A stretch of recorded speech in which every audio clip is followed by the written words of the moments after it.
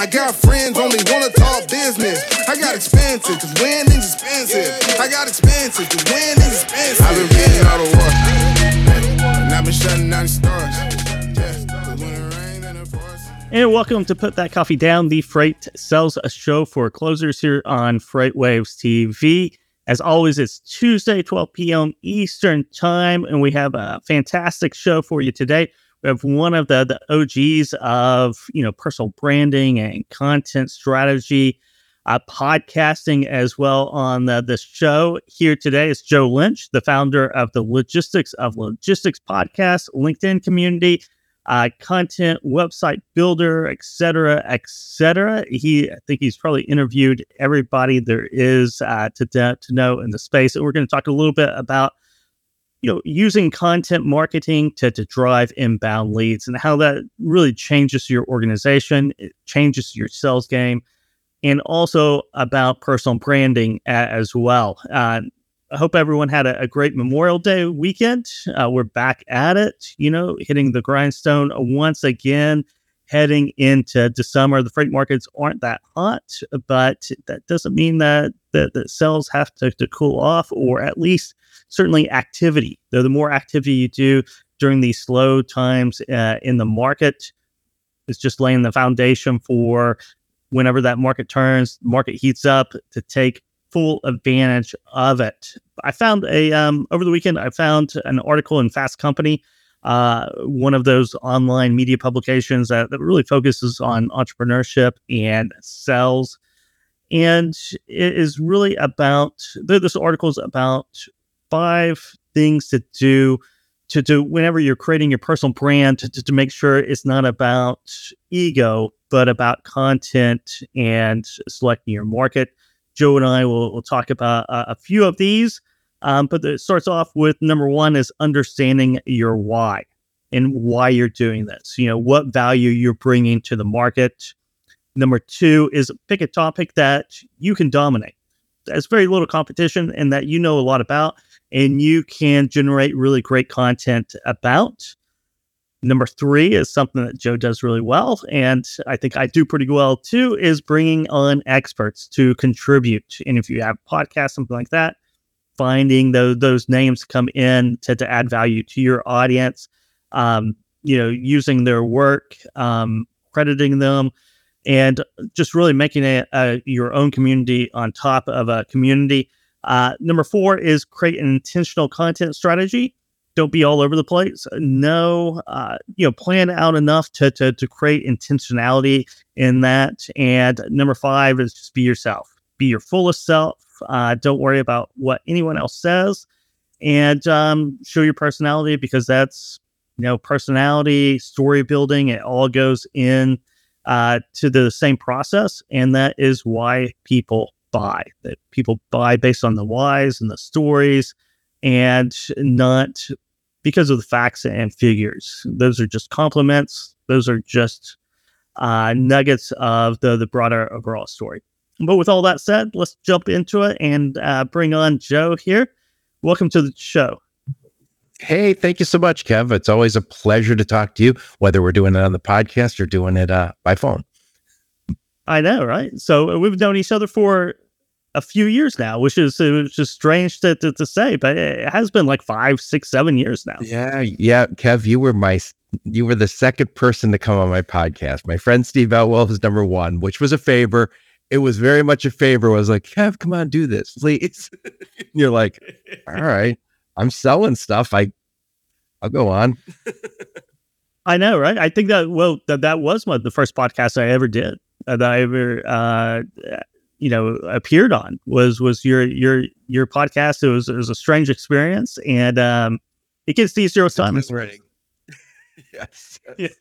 That was like 400 podcasts ago. So it was a long time ago. It was 5 years ago. So it's 5 years in, I think, May. So we're in May now. So yeah. So you've been on by the way, I did another podcast with you that ended up. I wrote an article. I think it was the riches are in the niches, and then I wrote a little article about it, and that won like the best article, most read article on logistics Brief. So, oh wow, anyway, Oh, you that's remember that. great. Oh, it's a good lesson, right? The richest are the niches. Yep. Yeah. So I was going to ask you that to begin with too, is how many podcasts have you done so far today? And I think around 400. Is that right? I think it's well over 350. I think it's somewhere near 400. I've never been one to count. And every once in a while, like yesterday was Memorial Day weekend, we just reposted something. And so, but I try and do 3 a week. So it's 150 a year. So take out a number of reposts there. So you end up with quite a bit of podcasts. Yeah. So first few years, it wasn't kind of 3 a week. Monday, Wednesday, and Friday, I release podcasts. That's all I do. That is that's a grueling schedule in of itself. You know, if you don't do podcasting, it sounds like a lot if you don't do podcasting, but if you get into the minutia of post-production and worrying about all the little details and then setting up everything, that's a lot of work. Yeah, well, I don't ever edit anything, so I have people who help me. So, Kev, I feel like I have the best job in the world. I really do, and I'm not just saying that. I get to talk to interesting people. I get to talk to interesting people in this business every day, and I talk to founders. I talk to veterans, you know, who've been around and done all the different things. I talk to startup people. It's really. It's like full time talking to interesting people and learning stuff. So I can't complain one little bit. It is. That is one thing that educationally for ourselves, it's off the charts. You don't really think about it when you walk in and start doing these things. But the education that you get by talking to a diverse group of people, as you said, from founders to salespeople to whatever you may have, you learn something every single interview.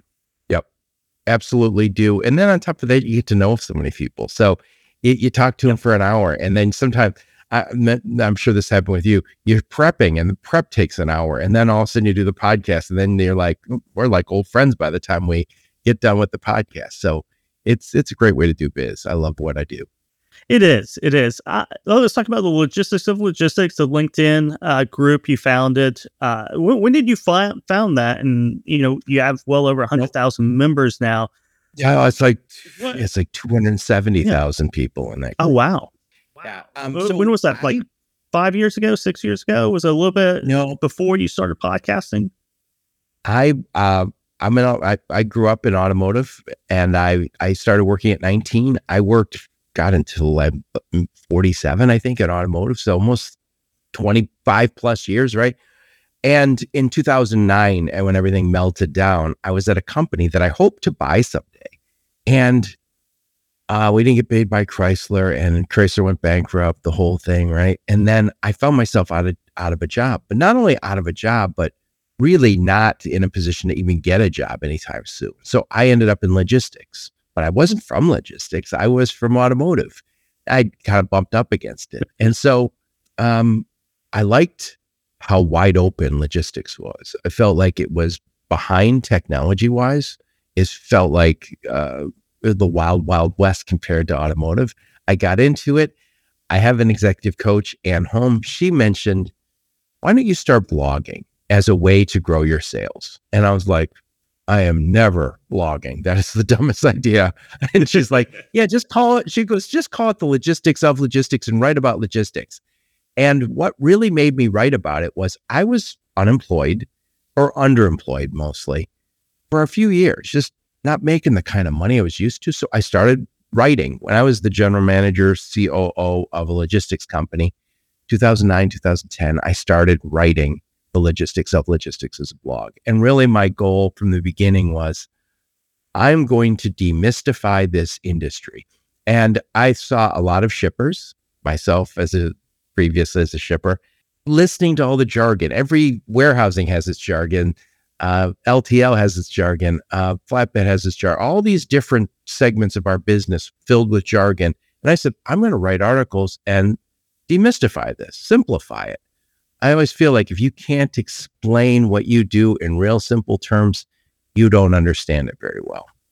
So that was my goal. And by the way, that's when I started realizing how much you learn when you start writing.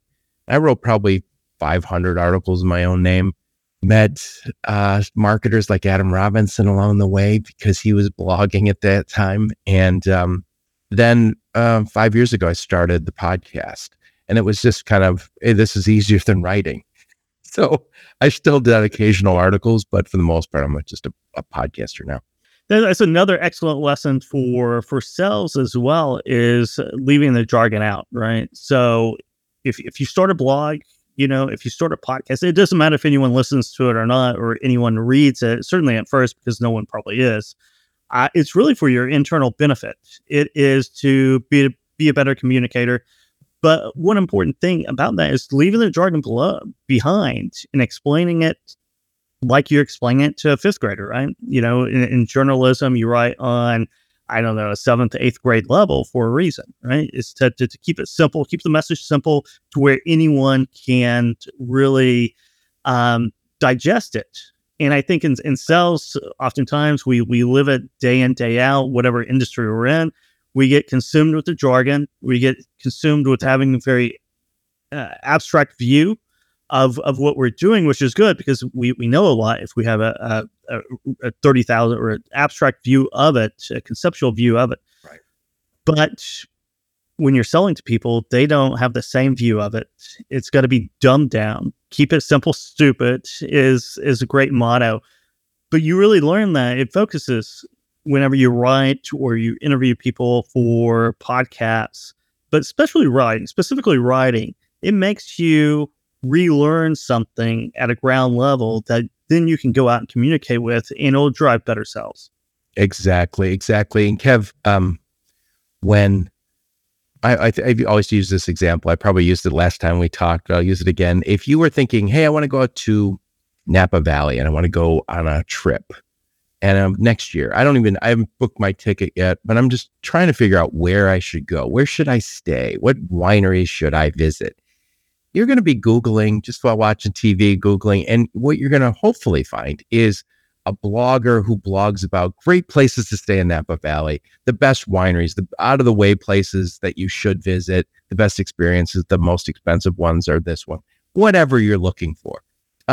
That's a lot of times how we're buying. If you're sending your kid off to college, you start looking at colleges online. What programs do they have? So we're always looking for that guide to help us make a purchasing decision that might be 6 months or a year away. And maybe your 3PL sucks right now and you're like, I got to get rid of these guys. Their contract comes up next February. What's out there? We haven't looked for one in a minute. And then you start finding articles by Kevin Hill or Joe Lynch or whoever else. And you go, oh, I like this. And then you find a podcast they were on and go, yes, this is the guy I like. And by the way, on a podcast, someone can get to know, like, trust, relate to you on some level. And then when they find out you're an expert in their problem, you're like halfway there. Oh, yeah, you're not halfway there. I think you were like 95%. Yes, exactly. Right? When they call you and say, it's the biggest hurdle. Yeah, when they call you and say, I heard you on Kevin Hill's podcast, and you said blank, blank, blank. And by the way, they already know, like, and trust you, or they wouldn't be calling. And by the way, you've experienced this. We've all experienced this. Have you ever been with somebody who's not particularly likable on a sales call and you think you killed it? And you're like, they have this problem. And I know they have this problem and we can fix it.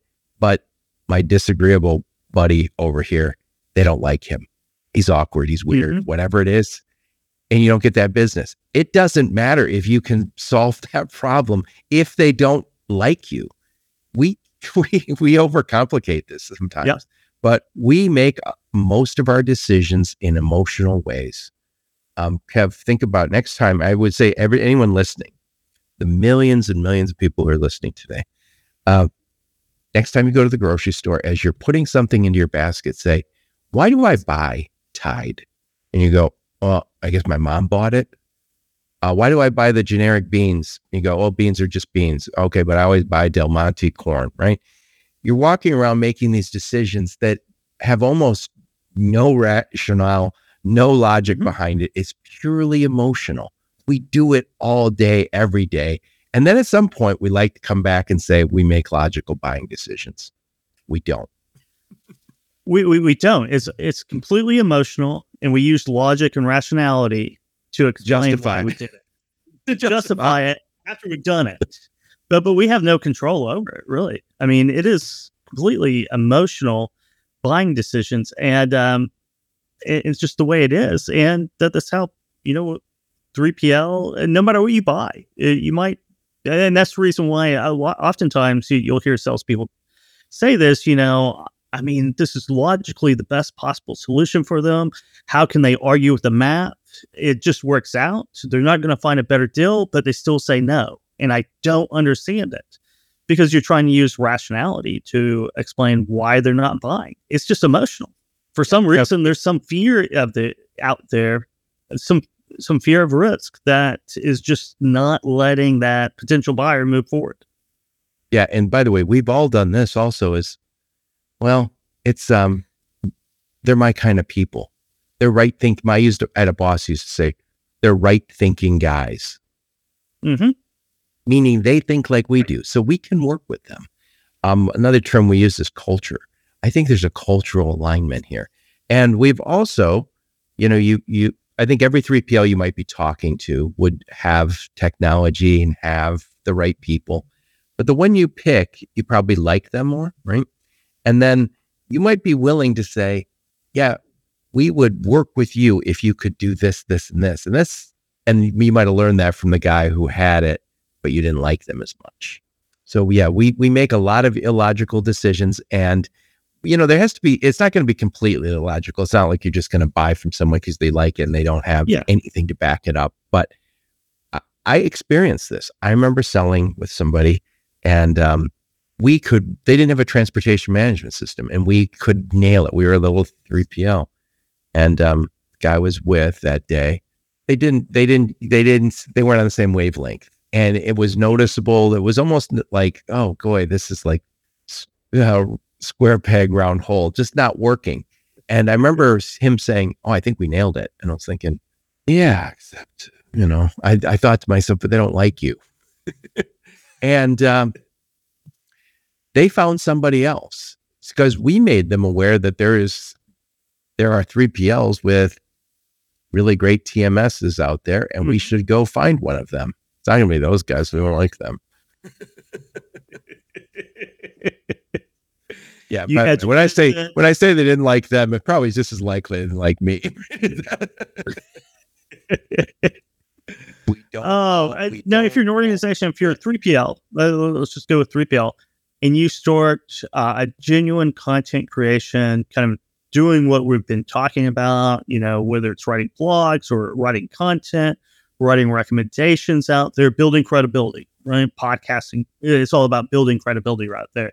It really changes, you say culture, it really changes the culture of not only the organization or the 3PL, but the sales culture as well. Whenever you can generate those inbound leads based on your expertise, you're right, building credibility, then, 100% cold outreach. I mean, those are two different sales organizations, right? Oh, yeah. And Kev, even before I was doing the podcast, I would do webinars. I did a lot of webinars. And I remember talking to somebody about, can we move your freight? And they were like, we're working with these guys, blah, blah, blah. It was just kind of like not going to happen. And I remember I invited them to a webinar we were doing, and it was on cross-border shipping back and forth over the Mexican border. And they wrote back and said, yeah, that'd be great. And then they attended. And now I'm engaging with them completely differently. They're like, oh, these guys are experts. They're experts in cross-border. They do this every day. They're doing webinars on it. And I think that's the thing we can do now, that when somebody says no or not yet, you can kind of still get them, warm them up a little bit with content, because not everybody's going to be ready to buy from. A lot of times when you're selling the larger managed transportation or warehousing, they're still with their incumbent or their existing 3PL, but it gets them. You're on the radar now. You are, right? And exactly, it's these enterprise solutions. We were talking about it just a few minutes ago. Is like, well, I'm stuck with my 3PL. my current 3PL for the next 6 months or 9 months or a year, but I'm going to start looking around a little bit, seeing what's out there. Delivering content on a consistent basis keeps them engaged for that 6 to 9 months until they're ready to make the move to accept meetings and then move forward after that. Whatever that time frame is, it keeps them engaged. It keeps you in front of them without being a nuisance of calling, saying, "Are you ready to make a decision yet?" or "You're ready to make a decision yet?" Because that's not a winning strategy either. Yeah, Kev, we are all, when we have a problem, whatever that problem might be, think of you as a consumer for a moment, all the problems you have. Do you ever think to yourself, God, I need to find a sales guy. I need to find a sales guy, build my deck. No, you're like, I want somebody who's really good at building decks in my area. And we're never looking for the sales team. We're never looking for the marketing team. So, so if somebody's writing about the right way and the wrong way to build decks, and the biggest problem with why decks get old too soon, or the right way to stay in a deck, all the things that an expert might know, and you find that guy, you go, this is the guy. I'm never looking. And by the way, the same day you are reaching out to that guy who wrote an article or did a podcast or created a video about how to manage a deck, how to create a deck, how to keep it in good shape, somebody could be calling you on your phone and you're not taking that call. That could be a guy selling decks. And you're like, I don't recognize that number. Why would I take a call? I think it's biased. We're not looking for salespeople. We're looking for consultants. We're looking for experts. Right? We're looking for experts. We're looking for advice. We're looking for how to keep that deck, preserved, lasting a long time. That's sales. Explaining that, having that expertise, that's sales, not maybe the promotion of price and et cetera, and kind of why you should go with us rather than the next deck salesperson. We don't really want to hear that. We want to hear really good advice. Yeah, exactly. And I think the pre-internet, you could say anything. And I remember when, this is going to make me sound real old, but I don't care. I remember pre-internet, when some sales team would call, you would say, yeah, come on in. And when they would come in, you would learn industry gossip, who's going out of business. You would learn all sorts of things that you would not know otherwise. I mean, even the industry magazines wouldn't have what was going on. The internet changed all that. Now we're able to kind of go online, go to companies like Gartner or Forrester and say, who is the very best software for this? I can go. Right now, people are always creating lists of podcasts. And Kev, you and I, luckily, we're on those lists. So people go, oh, okay. I don't have to wonder what podcast to go listen to. I found Joe and Kev on the list. And you should always obey those lists, by the way. If you see my name on there and Kevin's name, that's a good list. Yes. Well, Joe, it's always a pleasure talking to you. We're running out of time here. So real quick, what's 2023 look like for you? Just more of the same content creation? Well, I do the podcast. I do have some sponsors. So I always have my sponsors on. And more, I'm looking at podcasts now as the foundation where video clips are becoming an important part of that. And Instagram, obviously, TikTok for some people. I'm not a big buyer of TikTok just because of I do think there's problems with China right now, and I think a lot of us are going to disengage from TikTok. So, but I think it's more of the same. My goal is to help people tell their story, and I think what we're doing right now is like the purest form of media, and maybe the purest form of marketing, because it's really stayed pretty authentic. You're telling your story, hopefully engaging with people in a way that they go, yeah, I like this guy, I like this gal, and I think they're experts in what I solve. I think that's one of the best ways to get out there and be found, and that's what we're all trying to do, is get found. Yeah, I know, right? Get found, definitely. Thanks again, Joe. You can find Joe on LinkedIn, The Logistics of Logistics, and then Joe Lynch. Huge LinkedIn following. Thanks again. Thank you so much, Kev. Always good to talk to you. Same here. This is Joe Lynch again, founder of The Logistics of Logistics. I have a few audio versions, episodes coming out this week and next week on Put That Coffee Down. But that wraps up for this episode. See you next week. I got friends only wanna talk business. I got expensive, cause winning's expensive. I got expensive, cause winning's expensive. I've been getting all the work, and I've been shutting down the stars.